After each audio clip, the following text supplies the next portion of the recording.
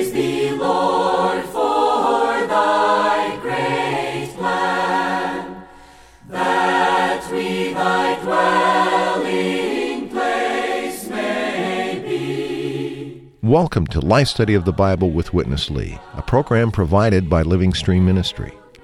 Witness Lee emphasized the experience of Christ as life and the practical oneness of the believers. He was unbending in his conviction that God's goal is not narrow sectarianism, but the body of Christ. Through his messages in these life studies, he stressed the importance for us to grow in life and to function as Christians so that the body can build itself up. We're happy to bring you recorded portions from his ministry today, along with some of our own thoughts. And we welcome your comments and questions. You can reach us toll-free at 888-LIFE-STUDY. That's 888-543-3788. Now let's join today's program. In one of the truly high points of the New Testament, the Apostle Peter has the revelation of revelations. You are the Christ, he declares, the Son of the living God. But just moments later, after an expression of his deep concern for the welfare of Christ, the Lord turns and calls Peter Satan. What could possibly account for this dramatic reversal for our dear brother Peter? We'll find out as we return to the pathway of glory today in our life study of Matthew chapter 16. Bob Danker has joined us. Quite a picture presented in this portion, isn't it, Bob?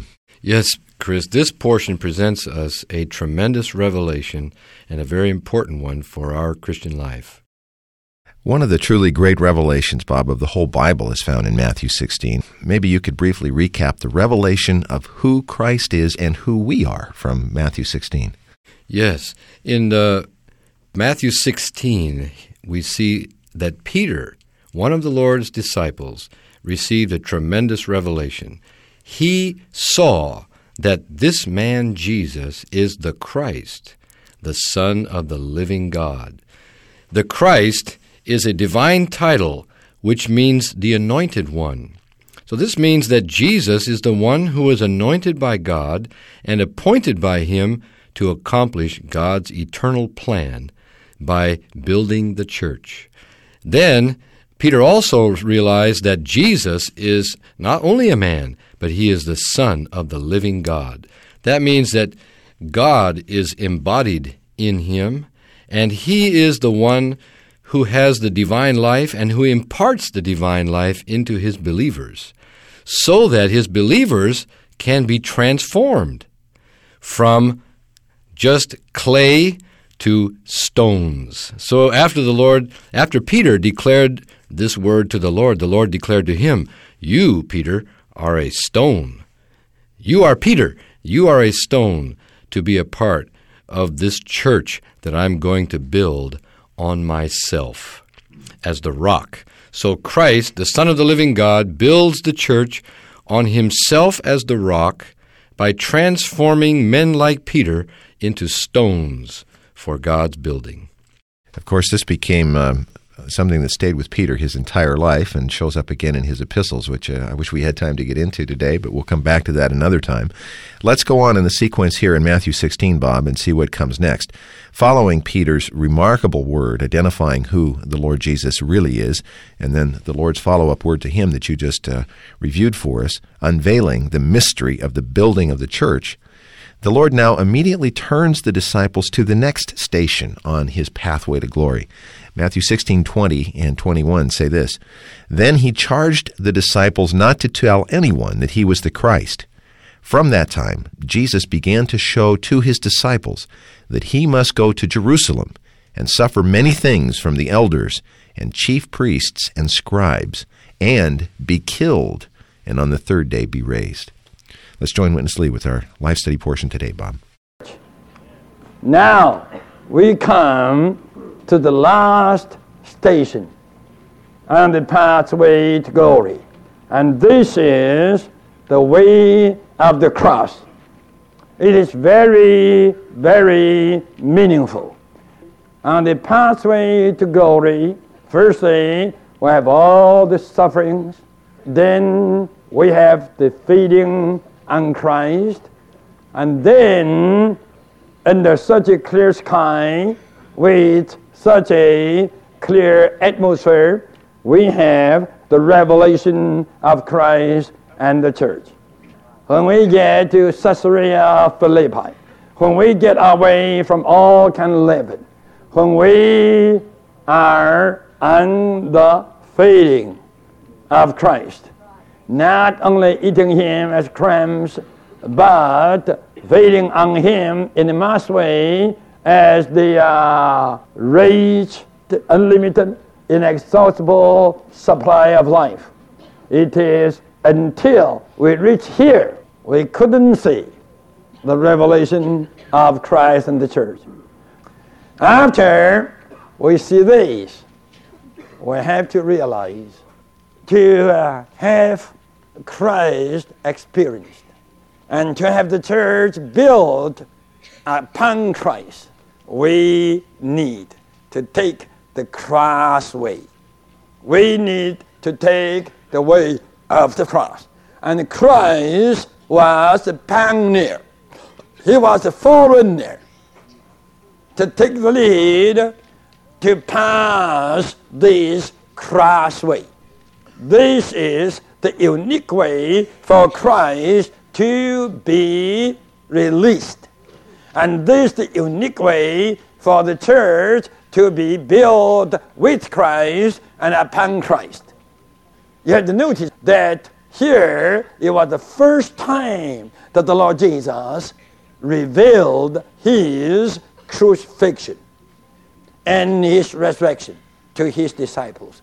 Before this time, the Lord Jesus never mentioned anything concerning His going to be crucified and to be resurrected.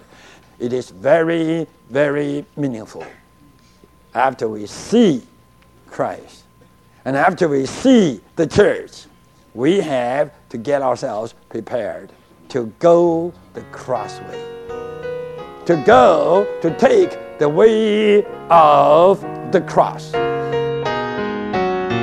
Bob, this chapter 16 in Matthew, is marvelous. After another warning to His disciples regarding the leaven of religion, the Lord Jesus reveals these two key stations on the pathway to glory. We saw the first, and of course that is the revelation of Christ and the church that you reviewed for us a moment ago. But now, Bob, what about the second of these two great revelations? And then how are these two connected? Well, the second of these two great revelations, Chris, is the pathway of the cross, or the way of the cross. And this revelation, the Lord began to show His disciples immediately after He revealed to them Christ and the church. That means these two matters are very, very closely related.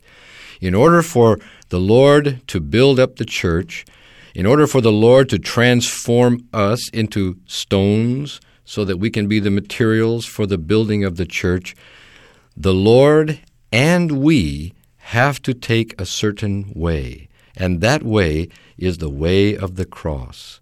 The Lord began to reveal to His disciples that He had to go to Jerusalem and to be ill-treated by the leaders of the Jewish people and ultimately to be killed by them and on the third day to rise again.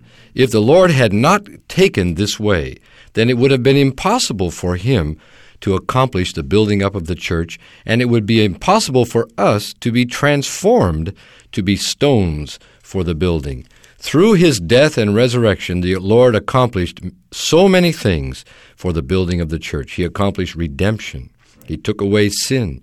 He judged Satan. He judged the world. And He crucified the old man, our old self. All of these things were crucified, terminated on the cross of Christ. And then also, while He was dying there, His divine life, which was contained within His humanity, was released. Then, on the third day, He rose from the dead to become the life-giving Spirit. It is as the life-giving Spirit that He can enter into us and transform us to be stones for the building of the church. So Christ, in order to build up the church, had to take the way of the cross, the way of death and resurrection. We need to follow Him to take the same pathway that He took so that we may have our natural life terminated by participating in his death and in his resurrection in a subjective way in our daily living. Bob, it's interesting that the Lord used Peter instrumentally in both of these two revelations. Of course, from Peter's side, one experience was quite positive, the other was not so positive. Let's look at this second one now. He had just had this high mountaintop experience, in a sense, with the Lord. Makes this wonderful declaration. Then, a few moments later, he has what he thinks, I think, is a very appropriate response to this terrifying news of what's about to happen to the Lord Jesus. And once again, he steps forward, this time with another kind of thought, a natural thought. Verse 22 and 23 says, "And Peter took him aside and began to rebuke him, saying, 'God be merciful to you, Lord. This shall by no means happen to you.' But he turned and said to Peter, 'Get behind me, Satan. You are a stumbling block to me, for you are not setting your mind on the things of God, but on the things of men.'" Part 2 of the revelation, Bob, about to happen for our brother Peter. Let's join Witness Lee once again. What is the way of the cross? The way of the cross is not to reserve anything of the self, regardless how good, how right, how profitable you may be for the enjoyment of Christ and for the building of the church. We have to be crucified. Here, the Lord Jesus, after the revelation of himself and the church, told the disciples that he was going to Jerusalem to be crucified there and to be resurrected. The disciples heard the word. But have you noticed they never got the point of resurrection into them? The Lord Jesus revealed two things. He is being killed, and he is being raised up on the third day. So definite. It is not something vague. Third day. But the disciples didn't hear the second point. And Peter came again. Oh, dear Peter. He came again. He always had a good heart. Very good-hearted. Have you read that here he was so bold, he rebuked the Lord, saying, "God be merciful to you." It's quite good, Lord. Here the Lord turned and said to Peter, "Get behind me, Satan." He was rebuking, but the Lord Jesus eventually didn't talk to him. The Lord Jesus called him Satan. Now, we must get into something here. Just be aware of your opinion. Your opinion, sorry to say, is not a good thing. The natural opinion, the natural concept, the natural idea, thoughts, thinkings, all these are not good things. These are the expression of the very self. When the self is expressed through the mind in opinions, that's Satan. Many times I was afraid of my own opinion because years ago I got the enlightenment. I saw that the natural concept, natural opinion is just what? It's just the incarnation of Satan. Otherwise, how come that the Lord Jesus rebuked Peter and called Peter Satan? Get behind me, Satan. You tell me, was that Satan or was that Peter? They two became one. Where? In Peter's mind, in Peter's opinion, in Peter's selfish expression. That was Satan. Whoa, Bob, once again, Peter steps forward and exposes himself, but I think in the process he also exposes us. He didn't just make a mistake here in suggesting out of his natural thought or opinion that the Lord Jesus should not suffer such a death, but the Lord actually calls him Satan. How could such a sincere and genuine expression of his concern for the Lord that he loved, evoke such a response from Jesus? Well, Chris, there's a tremendous revelation here that we all need to receive and apply to ourselves. In one sense, Peter expressed his concern for the Lord. He said, Lord, don't let this happen to you. But the Lord was not deceived. He turned to Peter and said, Get behind me, Satan. Then he said, You are not setting your mind on the things of God, but on the things of men.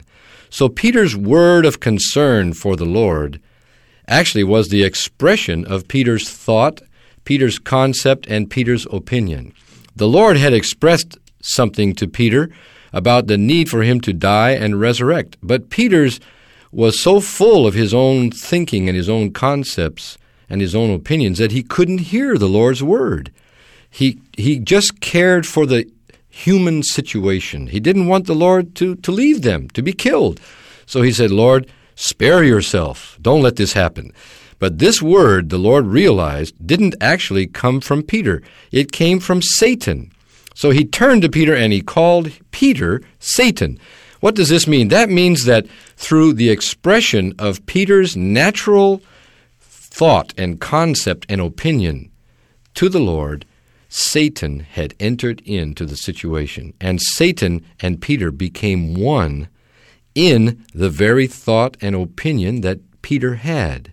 So after the Lord turned to Peter and called him Satan, he said to Peter, If you want to follow me, you need to deny yourself and take up your cross and follow me.